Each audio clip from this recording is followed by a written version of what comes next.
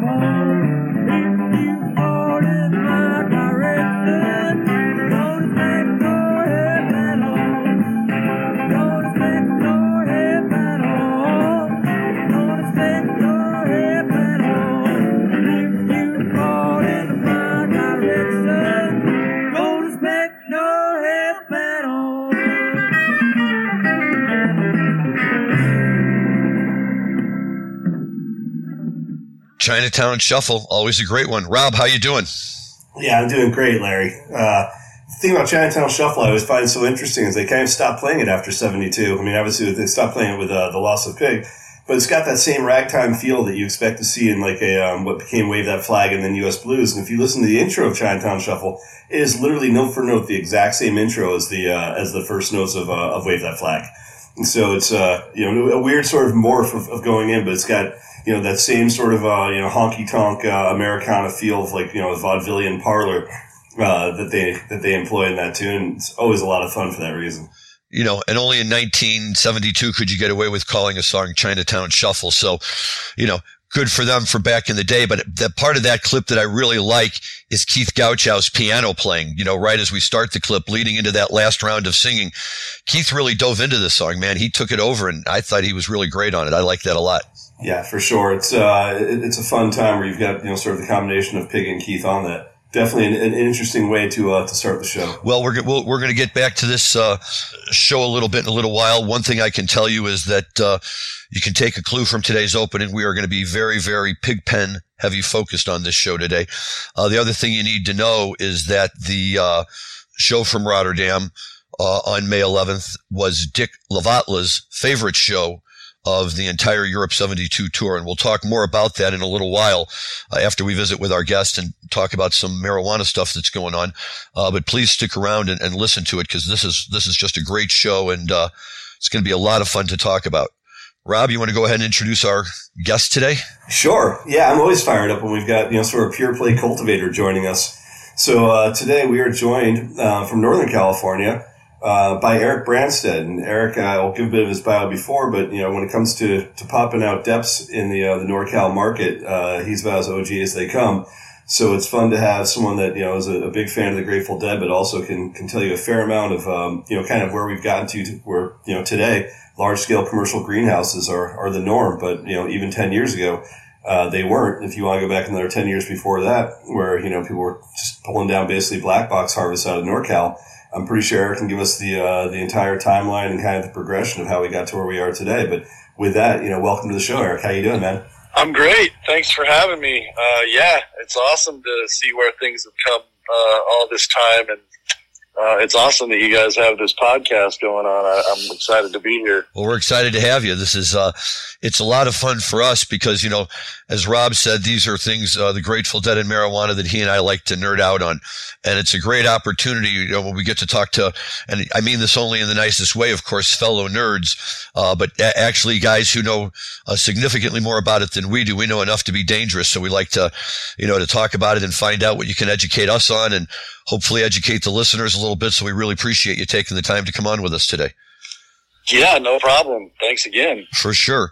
So give us a little bit of your background, Eric. What first got you into cannabis, and then, more importantly, what got you into this work you're doing now? As a kid, I grew up in a farming community called Linden, and it's east of Stockton, California. And so, in the mid '80s and going into the '90s, it was a little bit different out there, and a lot of people were getting into some heavy drug use and some different things that I didn't necessarily align with, and I definitely loved where I was growing up, but things were kind of taking a different direction. And I got turned on to the Dead, and, in the early 90s in middle high school. And so even though it was towards the end of the cycle of the Grateful Dead, I definitely caught many years and spent a lot of time, seeing Jerry shows and getting to see the Grateful Dead. And Arco Arena, no, not Arco, stupid. Cal Expo was right down the road.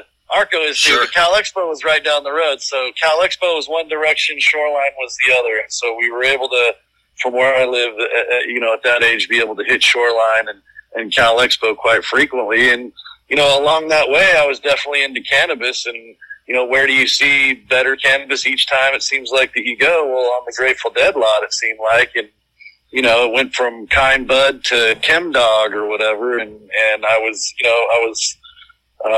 always interested in it. And so by the time I was 18, I packed up with some buddies and moved to Humboldt County to try to learn about some things. And it's funny that you brought that up a minute ago about black boxing, because that's what it was called at the time.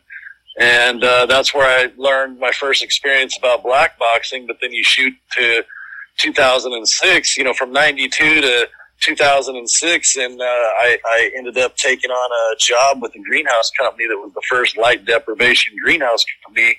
And I did that for 11 years, so it kind of came full circle with the whole black boxing and following the Kind Bud and seeing where it ended up today. Can you explain for our listeners what you mean by black boxing and light deprivation? Yeah, for sure. So cannabis is a photoperiod plant, which means that how it grows and matures or flowers is dictated by the light cycle. And so most people are kind of familiar with the idea that you plant the seed in spring outside, let's say, for a lot of crops, not just cannabis. And you plant the seed in the springtime around now, and by fall, August or fall, by the end of the summer, we have plants that are ready to harvest. And cannabis kind of falls in that guidelines, but there's a little bit more to it in the sense that you can control that mechanism. And the most people know it through indoor growing. And so what indoor growers do is they turn the lights to an 18-hour cycle, and that makes cannabis plants just grow, and grow. They won't produce any flowers. When you cut the light back to 12 hours of light on and off, you actually can produce flowers. And so basically the idea was to try to do the same thing outside, and not having to use lights. And so since we can't turn on and off the sun, what we do is we put the plants in the dark. And in order to do that, some people would take a cardboard box and put it over the entire plant outside. And in some cases, people might, nowadays or later on, people started doing what's called pulling tarps.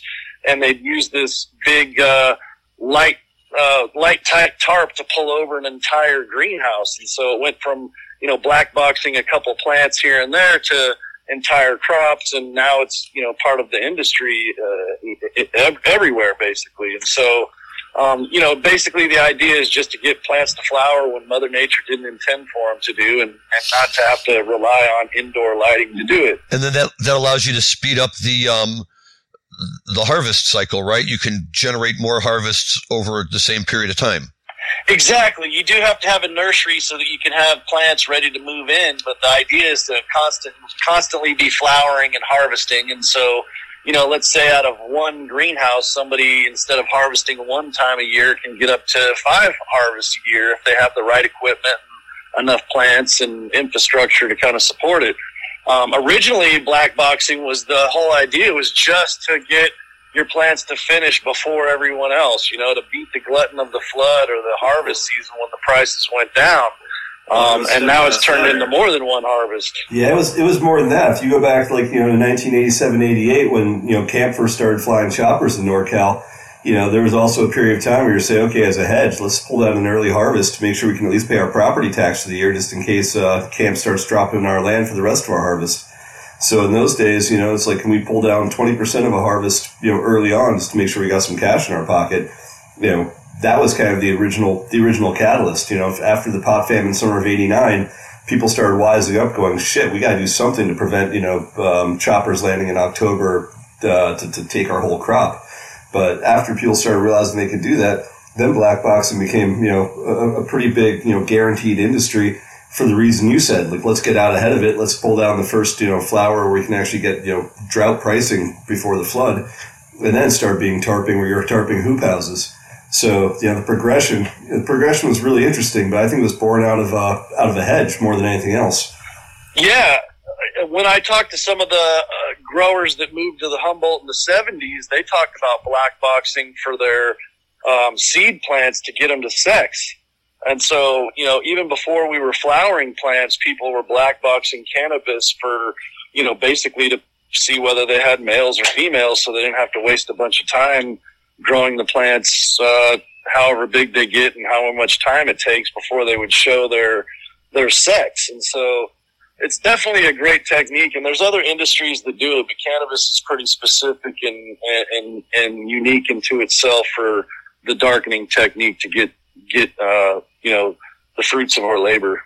Would you say that's the standard style of commercial growing these days in the United States? Yeah, I would say. I mean, every company at this point looks at some sort of greenhouse, or they call it mixed light also, because the greenhouses are more fancy with lights and things inside. But I would say that the main focus is greenhouse, because the cost of indoor can be quite expensive because of the power consumption alone.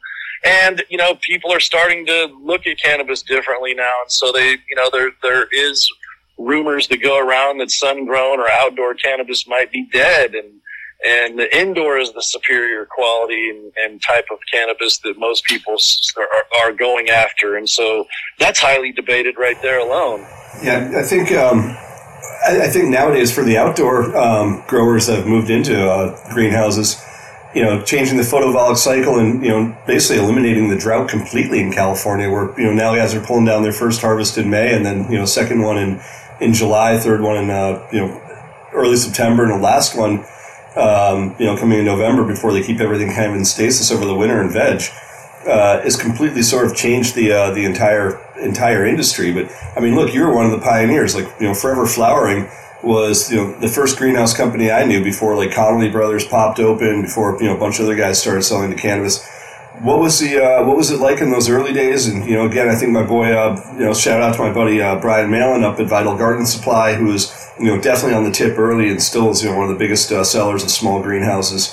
What was it like in 2006, 2007 as people started saying, like, we can actually drop, not a big facility, not like what we see as far as commercial greenhouses today, but the first, manageable kind of, hobbyist greenhouses in their backyards, especially around that area, around Grass Valley and like Oregon House and what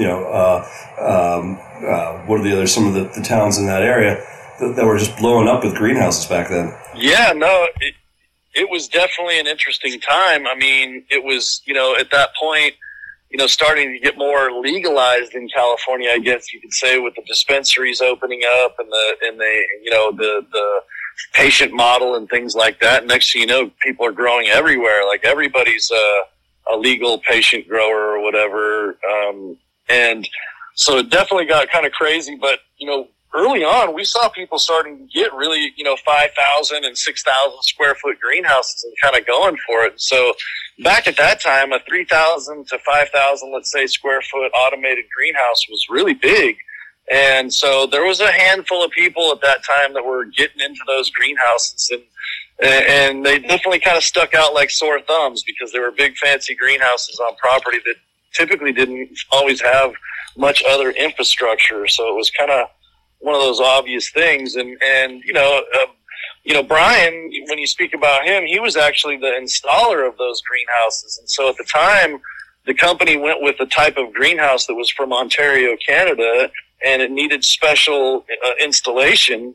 And so Brian's company got trained to be the first qualified installers for Forever Flowering situation. And so Brian did a lot of the first installs. And so, it was kind of crazy at the time because people were going bigger than they've ever gone. And it was hard to get out to a lot of these jobs because they were still way, way out in the boonies. And so trucking and doing a lot of the things that we were doing to get stuff out there wasn't like it is now. It was it's a little more accepted now. And so, there was people that were worried about having lumber trucks and certain deliveries out to their place. So they would schedule them at nighttime or do things that were just, not quite so obvious because it would attract attention. And so, it's kind of funny looking back now when there's movies like Murder Mountain that comes out. And, we did a lot of jobs at that time back in Rancho Sequoia in, 2007, 8-ish. And then, some of the stuff about the movie I think was right around 2009. But, we were out there during all of that stuff and we had a great time. It was a great time to be doing that stuff. And it's definitely come a long way. Who would have thought that it would end up like it is now with, like California, I think the biggest licensed greenhouse now is 5 million square feet. Unbelievable. That's amazing. And in Illinois, if they ever get their act together, they're going to give out craft grow licenses for 9,000 square feet that you can increase over time to 14,000 square feet. Yes. Building on what you said, I knew a fair amount of guys in Alder Point back in the day, and, I thought Murder Mountain was, definitely a little sensationalist. I know a lot of really good growers there back in that zone. And as you said, greenhouses were popping up. The guys from Spare Time were dropping off, tons of soil. It was kind of this like crazy rush. My buddy Geeter was selling all the equipment out of North Coast Hydroponics. These guys were crushing a new industry, especially in that, sort of the southern Humboldt, like north of Garberville interior, that was just on fire at that time. Yeah, I mean, when I think about the early 90s, before even close to our legalization, like when I moved to Humboldt in 92, Humboldt and like Santa Cruz, especially Arcata in particular, were kind of like deadhead, in between zones or something. It was kind of like, when Jerry was in a coma, everybody that was off tour was either in Arcata or in Santa Cruz or, I'm sure there's people all over the United States and places, but for us in California, a good population of people hung out in Arcata, Santa Cruz area and things like that. And so the cannabis scene was so much different just because not everybody had it and, certain people did, and all the herb in Humboldt came from southern Humboldt and had to get up to northern Humboldt. And so, the trimming and the seasonal thing was a lot different, more, totally. I don't know, community aspect. It was before the gangsters moved in. Yeah. It was before the gangsters and the trimmigrants, when Panther Gap was still kind of the scene. Yeah, dude. And we knew, like, it was crazy because we'd go to shows and be like, okay, it's, whatever's back on, let's head down the hill to, either San Francisco or Cal Expo or one of these things. And so, we'd stop off in Honeydew and pick up a pound or whatever. And it was just like the whole way down the hill, the car reeked and all, it was like, we were so excited and all we kept talking about is the smell of this, like, holy shit, and then you'd go to the next show and you'd stop at a different mountain over in Myers Flat or whatever. It was just like, holy shit. The next time you'd stop in Alder Point.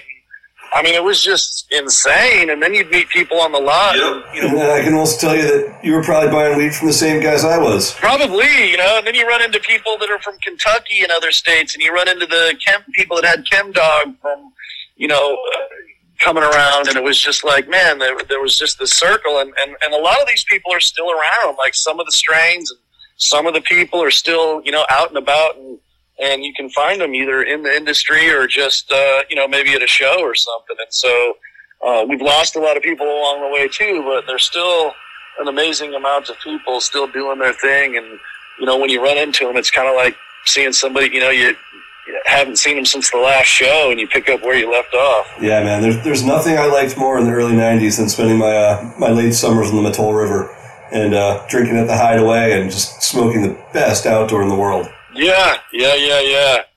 Yeah, now I like going, when I get a chance and they have the Dead Place Shoreline and stuff, like going to Shoreline and finding Bob Snodgrass out in the glass so you can buy a glass pipe and, like some of the things that, we used to do, I'm like trying to relive some of those memories, and it actually happens. Like I found Bob a few times, and I bought a few pipes sitting in the grass, and my kids are like looking at me like I'm crazy, but I'm like, you guys just stop.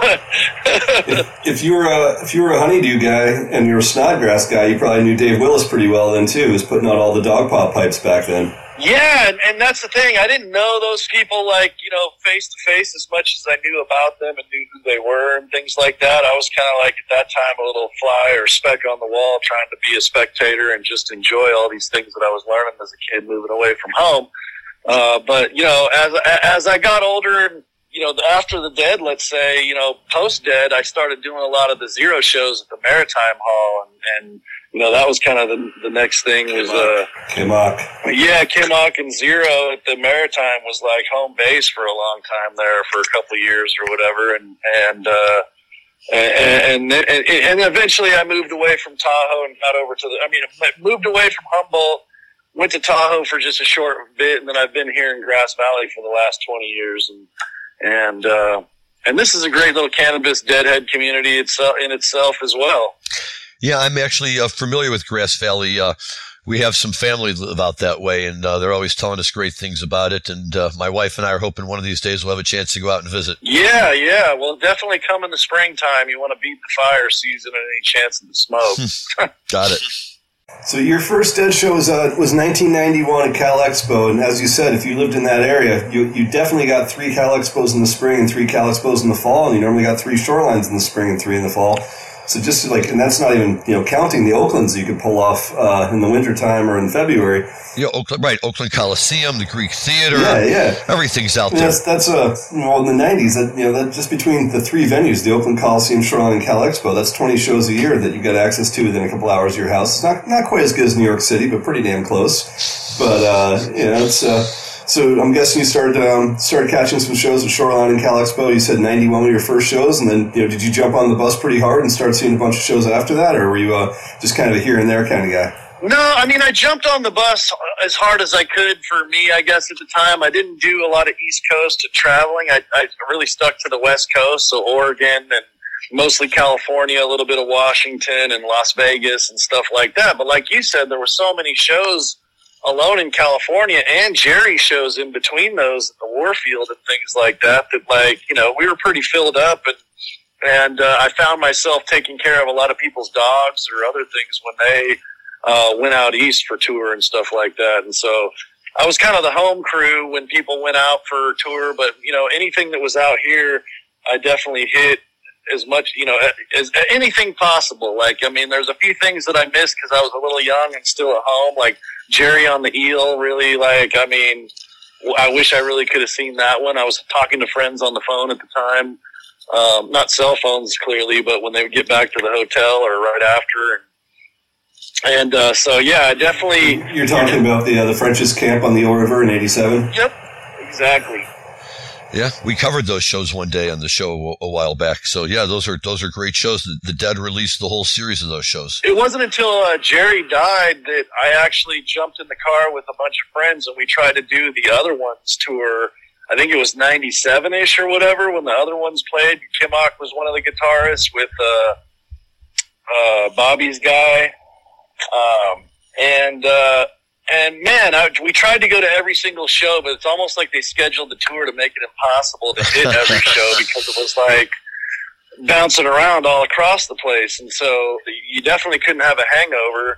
And we caught as many shows as we could, but it was so weird because I was so a Kimmock fan, and it was like he didn't really he didn't really take off a lot of times. It was Bobby's lead guitarist that did a lot of the shining, I guess you'd say, moments or whatever. And Kimmock was there, and he had a few good, licks and leads and stuff. But man, and at the time it was funny. I don't know anything about it and what the symbolism is to it. Maybe you guys know or whatever. But Kimmock at that time would sit down a lot of times and sometimes even be on a chair and maybe turn his back and be picking and really into his stuff. And at the time when he played with the Other Ones, I don't know if Zero had a lot of money or what their situation was at all, really. I used to stay in Marin and follow them around, too, but I didn't really know the guys. But, it was like Kimmock got brand new pair of pants and a brand new purple Izod shirt and he wore that same uniform every single show across the country. And he had a stool, like a bar stool or a guitar stool to sit on that was on stage. And on that stool, there were 4 baby shoes on the legs of the little white newborn baby shoes on each leg of the bar stool. And I just was like, what the fuck is going on with this bar stool and the baby shoes, and homie barely playing enough? And I don't know, it just was a trippy thing, because I was really there for the Kimmock experience, and it just, I don't know, I was just like, man, this is kind of weird. Like, there's something going on I just can't quite follow. Yeah, it took a while for all of that with the other ones and all the different groups that came around. But, they all had their moments, and they were all a lot of fun. And I've always been a big fan of Steve Kimmock. I think he always brings something to the table when he joins the party. But yeah, I mean, look, those are good times too.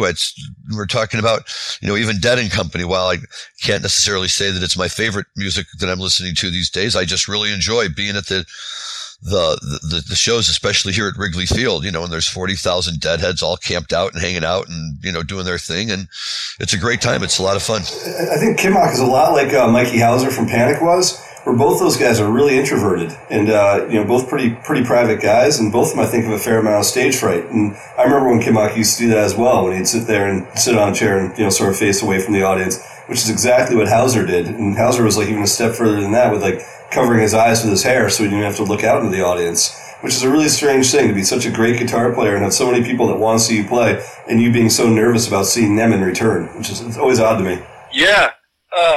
A funny story is a Judge, the singer at the time, I made friends with him. He was walking down this alley in Marin in Fairfax one time, and I think he was pretty buzzed, and me and my buddy were sitting there, and I think he had just had a breakup with a girlfriend or something, and I don't know, we sat and talked with him and had some laughs, and me and my buddy were always cracking up or whatever. We had him in such a good mood that he was like, man, I'm so glad I stopped and saw you guys, and, it helped me with my day and all this. And so we'd see him at the shows, and Judge was kind of like our homie.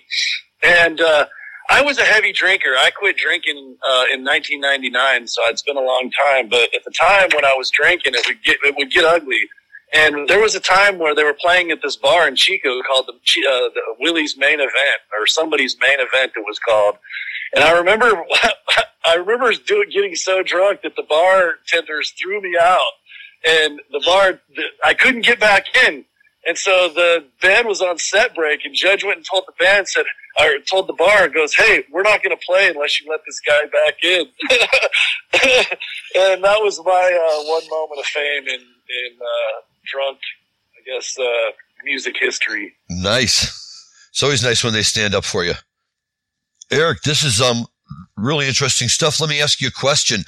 Do you ever work with people outside of the California area? Do you consult with people around the country? Yeah, most of my work is outside of California, to be honest. Okay.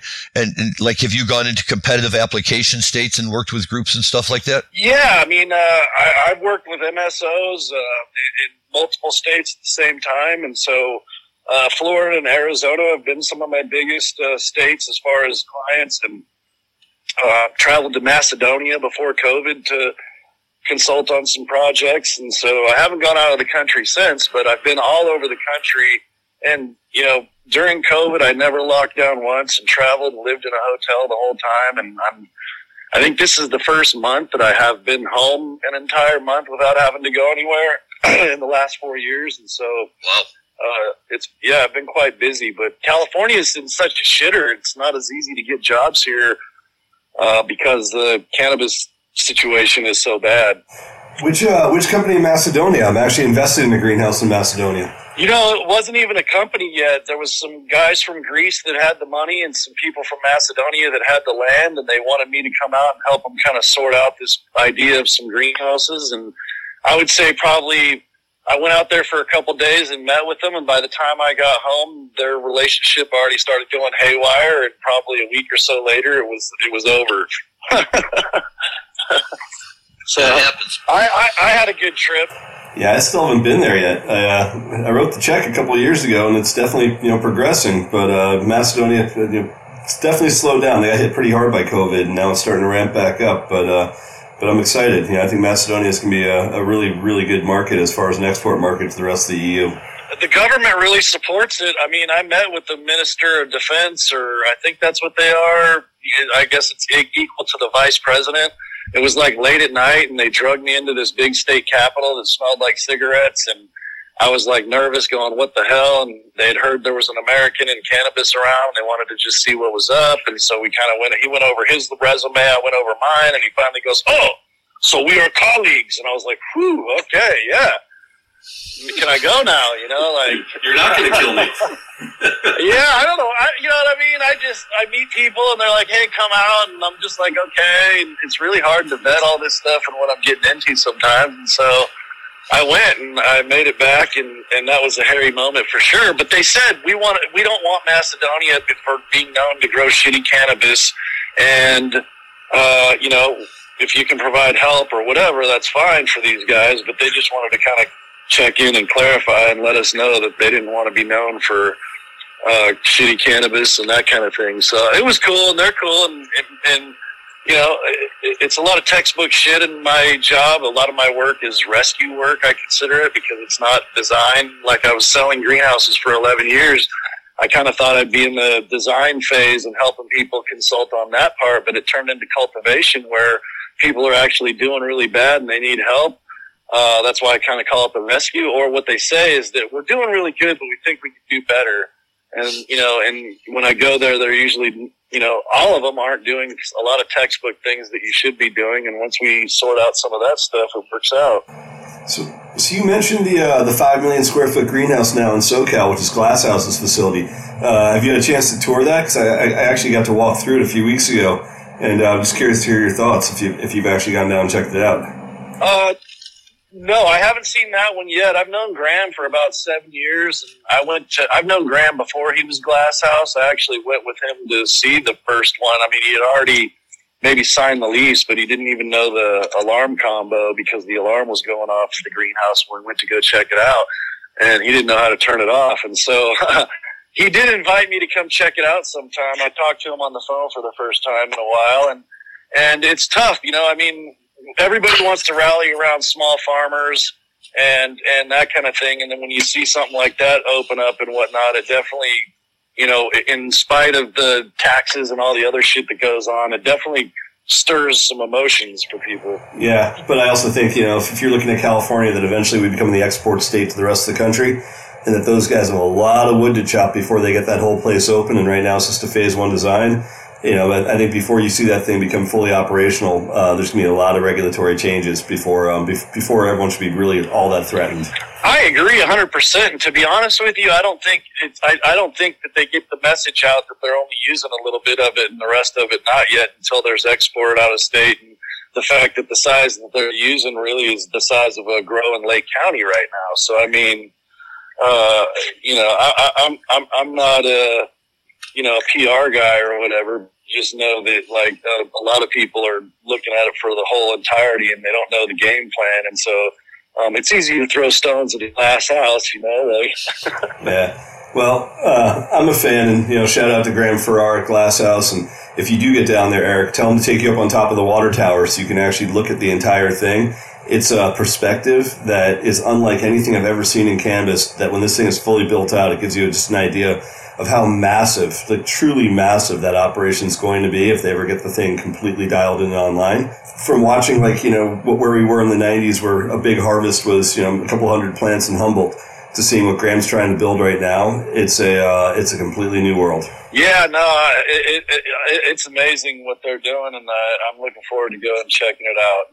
And I'm always just, small farm, big farm, whatever, but for me, it's kind of like what Frenchy Cannoli says in some of the stuff and that he's talked about. Like, he always wanted to see fields of cannabis as far as the eye can see, that was kind of one of his goals as he traveled around, was looking for, lots of other things. But one of the things that he mentioned that resonated a lot with me, because I'm not a hash maker myself, but I'm a fan, is that, he was looking for fields and fields of cannabis, and he found them, but I think he said he only had found one ever that was as far as the eye could see. And I always was the same way. Like with the greenhouses, as a greenhouse salesman, sure, the bigger the greenhouse I sold, the better profit that we had. But at the same time, we were at this time where everybody was growing in their backyard or hiding it, little things indoor, whatever. And we started getting to this bigger and bigger and bigger. And now here we are. And so, not that my goal was to have, the economics and whatever go on and deal with all that stuff. Like, really my head's outside of that. I'm just like, I want to see big, greenhouses full of cannabis was kind of my goal. And so maybe it's gone too far, maybe not, but it definitely is something I wanted to see. And that's, that's going to happen at some point. But like you said, when things open up and we go to other states and stuff like that, there's definitely, with the export and things that, even Macedonia is able to do to other countries, and, with the smokable flower, the amount that goes to Germany, and people are puffing on stuff. So, hey, you mentioned Frenchie real fast. What do you think about the trend that's happening in California, going back to solventless hash? Like, you stoked about it? You stoked people are getting away from mixed gas and from butane and going back to kind of the traditional art form of making real hash, and starting with rosin and starting with, like ice water and all the rest of the old sort of traditional techniques? Yeah, my main reason that I like the way that trend is going is, in order to make that good quality hash that people are talking about, you have to have great quality cannabis. And so we're kind of in this, area where there are a lot of places and facilities and maybe brands or whatever that push a mids type of quality type of material. It maybe isn't the premium and whatnot. And so it's easy to fresh freeze everything, and you can definitely do that with compromised material and put it through a gas and still get a great product. But it doesn't mean that you can do the same with hash. And so the ability, or the idea, I guess you could say, that it's got a level of people's quality in order to get better quality is definitely a plus in my opinion. But I think people are also going to learn some of the lessons that, there's some great hash out there that have been great examples. And so I think the price is going to have to come down a little bit, but, that's up to the hash makers too. But, you look at what Raw Garden did with the distillate in California or whatever, and the whole diamonds and a lot of that stuff. And they drove that from, one time for a minute before legalization, it was 175 a gram. And by legalization in a few years, they got it down to 30. It's just interesting to watch how this stuff works out, who does what. And quality has always been Frenchie's main thing. And I definitely agree with that, because the other extracts don't require as quality material to turn it back into a quality product. Yeah, I've always looked at Frenchie and the sort of the hash church guys out of BC as being the leaders in bringing this back, and I love the movement. So, hey, you want to stick around and talk some Grateful Dead with us? Yeah, sure. Awesome. So, Larry, let's get back in. Let's talk some Europe 72. I know this is a show that's close to your heart. So what's happening next, man? This is a show that's close to my heart. It comes at a really interesting moment in the Europe 72 tour. They just played, they're in Holland at this stretch, so they just played up in Amsterdam at the Concertgebouw, which, for fans of Paul McCartney and Wings, you might remember from Venus and Mars rock show, but I always had to go check out what the Concertgebouw was, and I learned, and the Dead played their show there. Now they come and they play this show here in Rotterdam, and then from here they go to what's my favorite show of the Europe 72 tour that we talked about last year, and that's the show in Lille, France. And we'll come back to that show again one day, but this year we're going to focus on Rotterdam. It is Dick's favorite show. The first thing to know about it is that it has a 47-minute Dark Star. And it's an amazing Dark Star. Dick loved it, thought it was one of the best they ever played. It's one of the longest that they ever played. But there's no way to go through a 47-minute Dark Star and pull out 45 or 60 seconds of it and really give it its due. So we're not playing any clips from the Dark Star today, but if you go out and download this show off of archive.org, it's just really an amazing run of songs, from Next Time You See Me into Dark Star, And then out of this Forever Dark Star into Sugar Magnolia, into Caution, Truck, and then closing it, Uncle John's Band, and then closing it out with One More Saturday Night. And, it's just fantastic. In the write-up in the release in the Europe 72 tour box, they spend most of their time talking about the Dark Star, but they do spend a little bit of time talking about some of the other tunes.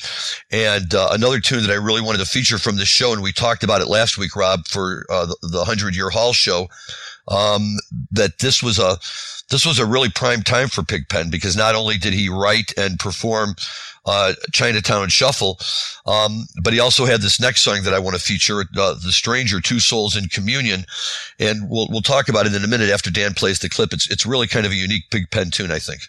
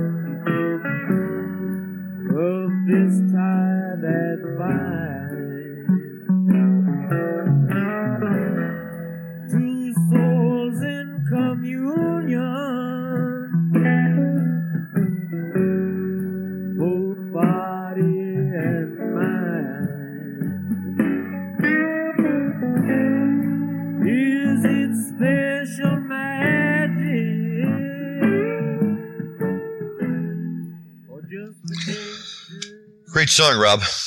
I understand why it was hard to keep it off of last week's show. I really like it a lot. Yeah, it's rare because, you think of pig tunes and you think of like boisterous energy. You think about like the Love Lights and Alligators. It's rare that, you have a down-tempo song that Pig was playing, and this is one of the few exceptions. And he just does such a nice job with it. The vocals and everything, as he kind of strings it out all the way through there. And but as you pointed out before, much like Chinatown Shuffle, at the end of the Europe 72 tour, both of those songs pretty much seem to go bye-bye. And while I'm sure part of that had to do something with Pigpen cutting back and eventually dropping out and then passing away, there's a lot of songs along the way, Pigpen tunes that Bob Weir has picked up, right? Love Light he's often played, and Good Lovin', and tunes that Pig also often did a lot of himself. I would have loved to have seen, some of these tunes stay in the repertoire for a while. Can't you see Two Souls in Communion being a Garcia Band song, or even like a Jerry singing it with the Grateful Dead? Oh, for sure. Because when I look at that song and you think about who's going to play it, like the natural pick for me would be this would be a Jerry tune. Absolutely. No, I would agree with that. It's just like another beautiful Jerry ballad to sing, and but look, there's only one Pigpen, and he made these songs unique and made them his own, and that's why we love him. And those of us that are just a little too young and never quite had a chance to see him, it is what it is. Eric, I'm just curious, with your group of buddies who you would go to see shows with, did you guys have a strong feeling, for Pigpen and his tunes? Yeah, I mean, at the time, traveling around, everybody listened to a lot of tapes, so it was like listening to shows and listening to different styles, and, everybody had their favorite reason or why or whatever. And so, yeah, there was always lots of discussions about that. And a lot of people wanted to be as old school as possible. You know what I mean? It was cool to like the old stuff anyway. But, everybody was always fascinated with, a lot of the transitions over time and how the band kind of held that together, especially in the keyboardist department. Well, so by the time you guys started seeing him, were you able to catch a Brent show, or was he already gone by the time you started? No, Brent was there. My thing of it is my first show was hard to remember exactly the music itself because I was so taken. The first one, I think even I might have been in the parking lot my very first time and not even made it into the show. It wasn't until the second, same summer type of thing. It was like, it was funny meeting those Congo drummers, guys that have been with the Dead since the 70s, but they haven't been into a show in 20 years, and they just beat on drums outside. I mean, I was just like in awe of all this different shit that went on. And so knowing the musical lineup was hard to know, but, what I did know when I was starting to go into the shows is that, Brent was gone when I started really identifying and paying attention. It was just in between Vince with, gosh, what was his name? What's his name? Bruce Hornsby. Yeah, Hornsby, and then he was kind of doing the training for Vince along the way. So I definitely saw all of that. And it was always like one of those things. Like I said, there was always stuff going on, but as a fan that kind of was new, it was hard to figure out all this shit. Everybody knew way more than us. That's why you keep going, though, right? That's same with me, same with any of us. You go to the shows the first couple of times, and at least my feeling of it is that some people just get pulled in enough that all of a sudden you realize, it's not just the music. There's this whole culture, and once you're part of the culture, you want to know as much about it as you can. Yeah, because there's also these, lot icons or these lot, people that are, highly rememberable. And then there's people on the inside, different that are highly rememberable. The dancing bear guy or whatever that walked up and down the steps at every show. It was like, you didn't see him. Only in California. He wasn't in Shakedown Street walking up and down, but he was inside doing that. But, the dude's outside. Fast Ed wasn't inside, but he was outside. And, yeah, I could do without Fast Eddie inside. Between you and me, I'm all cool that he and Ira and Abraham just stuck to the lot. I didn't need the wrecking crew inside the show. Yeah, I didn't know it, at all. Like I said, to me, it was just this, whim of, what the fuck is really going on and stuff. And so it's just, like I said, these people and these names and these things that, we're talked about, things that happened on the lot wasn't what was inside and vice versa. And so it was almost like two different cultures in the same culture traveling together. Definitely.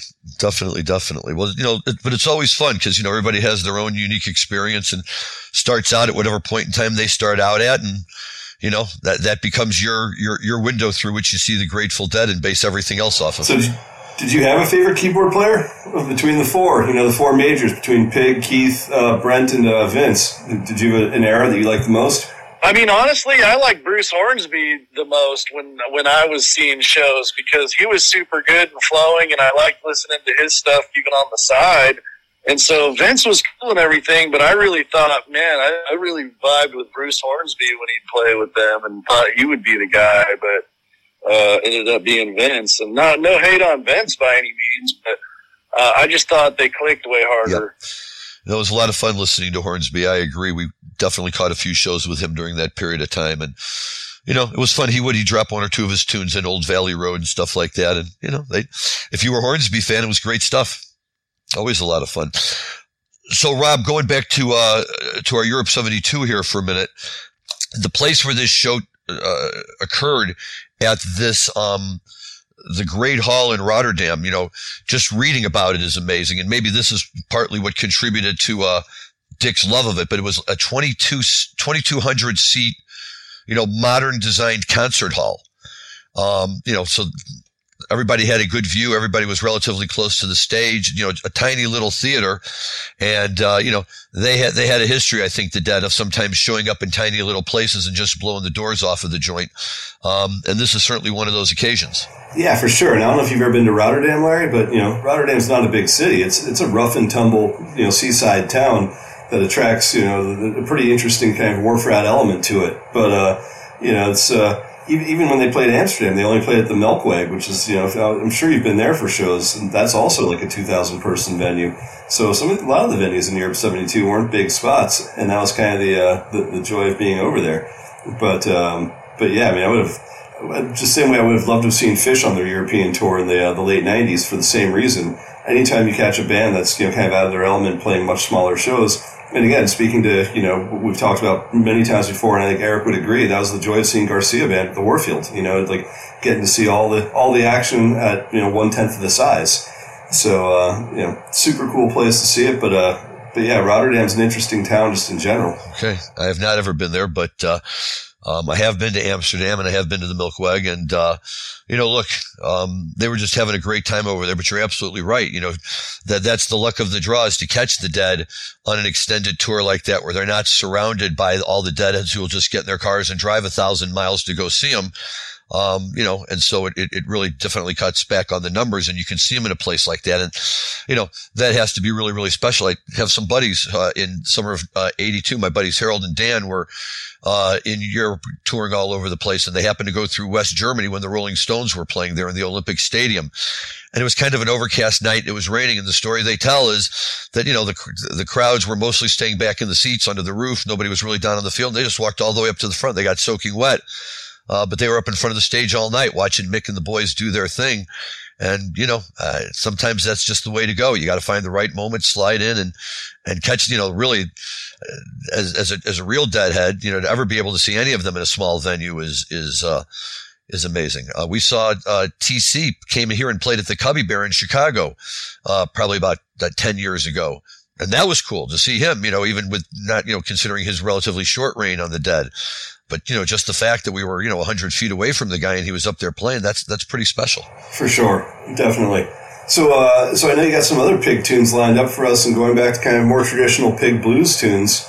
Yes, sir. I think the next clip you have for us is one that, we've known Pig to play since, 68, 69. It was a staple for him in Next Time You See Me, aka Lie Cheated. Yep.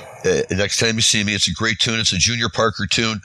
From 1957, James Cotton recorded a version of it in 1958, and now we're going to hear Pigpen singing it 50 years ago tomorrow. All the China not gold. It's a true say. All the China not gold. Like the good book say, you got to read just the word you sow. Will you lie, cheated, whoa, for so long? Will you lie, cheated, whoa, for so long? You were wrong to a woman and another queen is on your throne.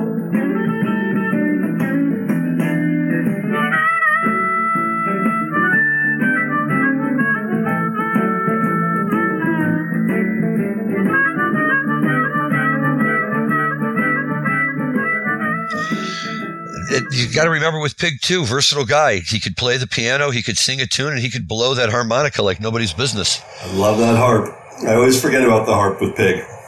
Yep.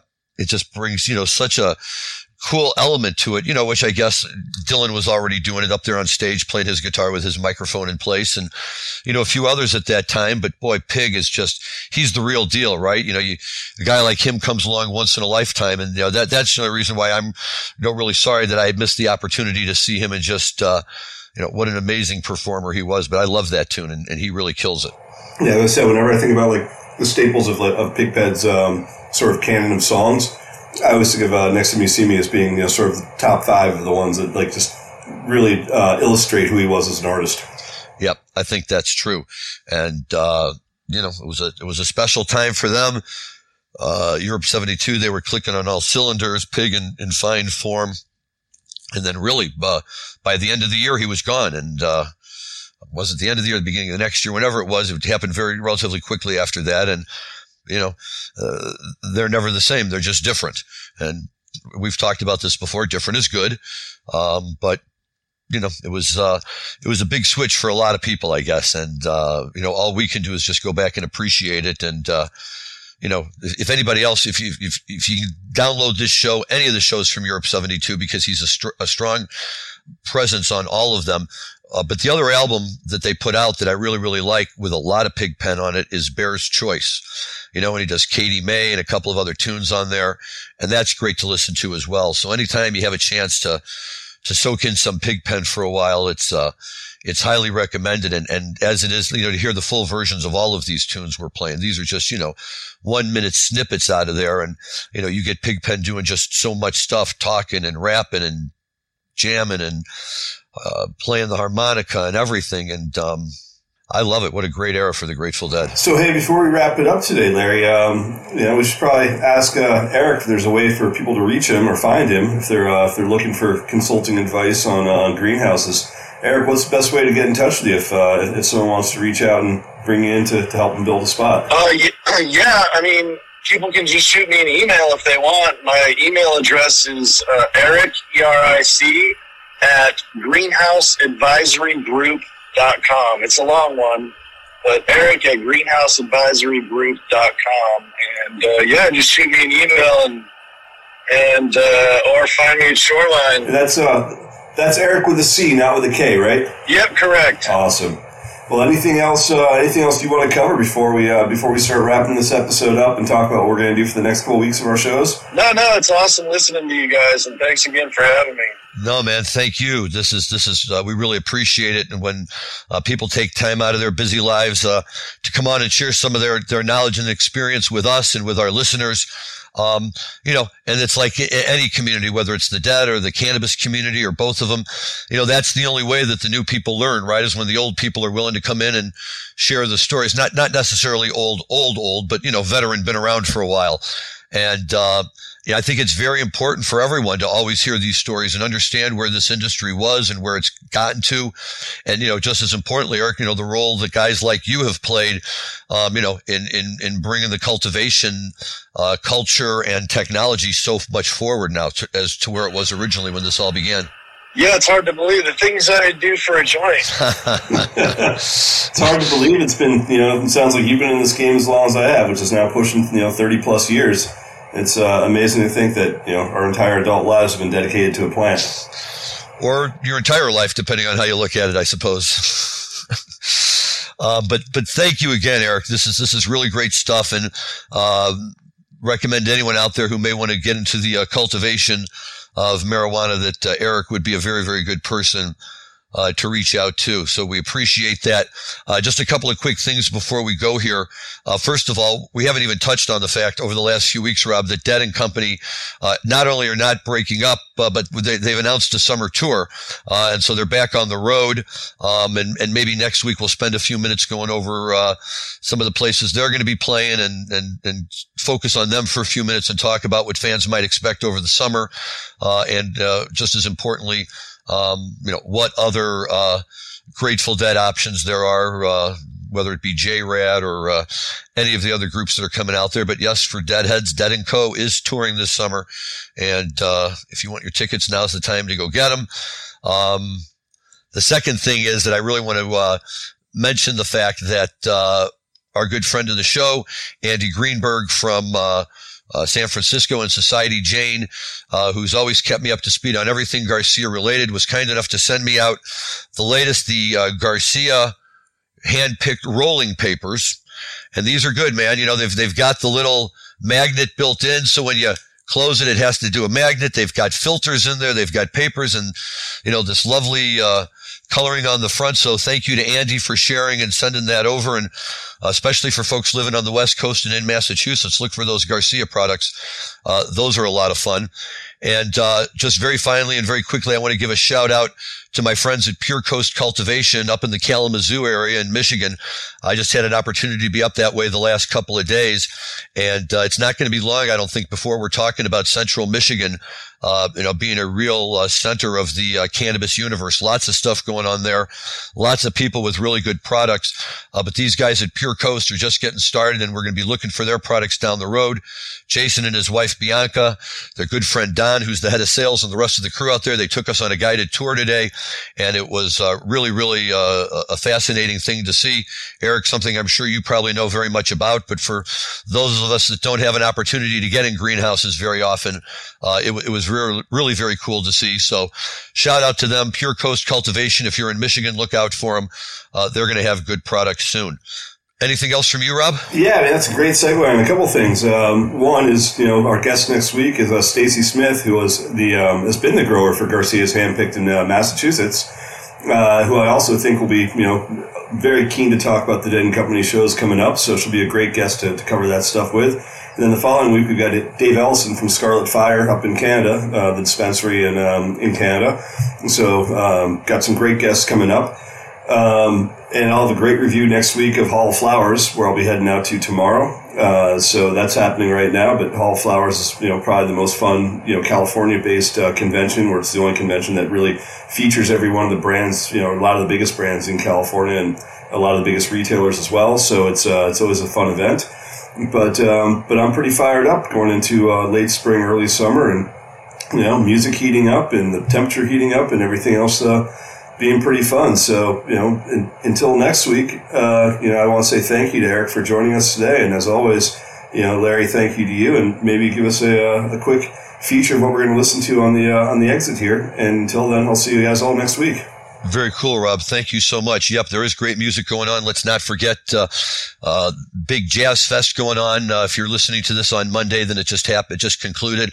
I got a lot of friends down there. That would have been a fun to get to this year, but there's just too much good live music, and we can't get to it all. We're gonna end our show today with one final Pigpen tune from this amazing Rotterdam show 50 years ago tomorrow, May 11th, 1972, and it comes from a tune, Caution, which was a very strong musical instrumental jam that the Dead traditionally played at that time, and Pigpen would show up somewhere in the middle of it and start belting away with his blues vocals and performance. One part about this Caution that we're not going to cover today just because it came a little too late in the song and it doesn't give us enough of everything else, but they had just played with Bo Diddley very recently before this show, and they were very steeped at that point in the Bo Diddley beat, and at the very end of the Caution, all of a sudden you have Pigpen doing the Who Do You Love Bo Diddley riff with the band in the background kind of picking it up for a minute, and then they just kind of peter out from there, and that's the end of the tune.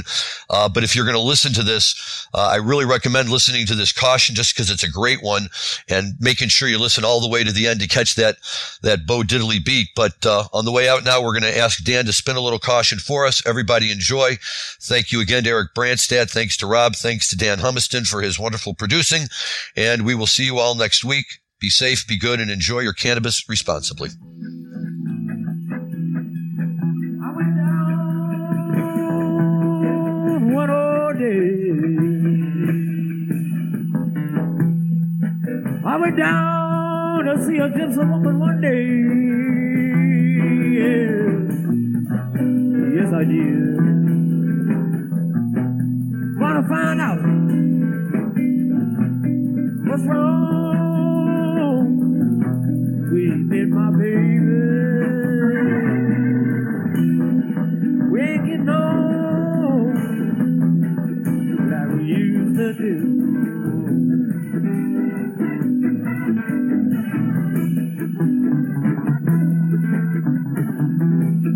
Not at all like we used to do.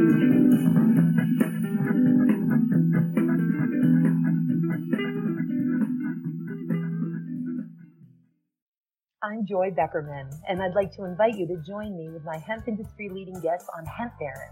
During my over a quarter century at the forefront of the hemp movement and emerging hemp economy, I've had the privilege of working with many of the world's most dynamic, innovative, trailblazing hemp pioneers. And now, every week, I have the honor of speaking with them and sharing their stories with you on Hemp Baron. You can download the latest episode every Wednesday at mjbulls.com or from wherever you listen to podcasts. Thanks for listening to today's show. To check out more great cannabis podcasts, go to podconnects.com. Here's a preview of one of our other shows. Hey friends, I'm Brannon. And I'm Saba. And we are your host of the Cannabis Hangout podcast, an educational platform to connect with the cannabis community and share personal stories while breaking the stigma of marijuana. Join us every Sunday at 7 p.m. to gain valuable insight with different perspectives from industry leaders, growers, and medical marijuana patients. This is a place to learn so much from different angles in the cannabis industry. So tune in while we break it all down.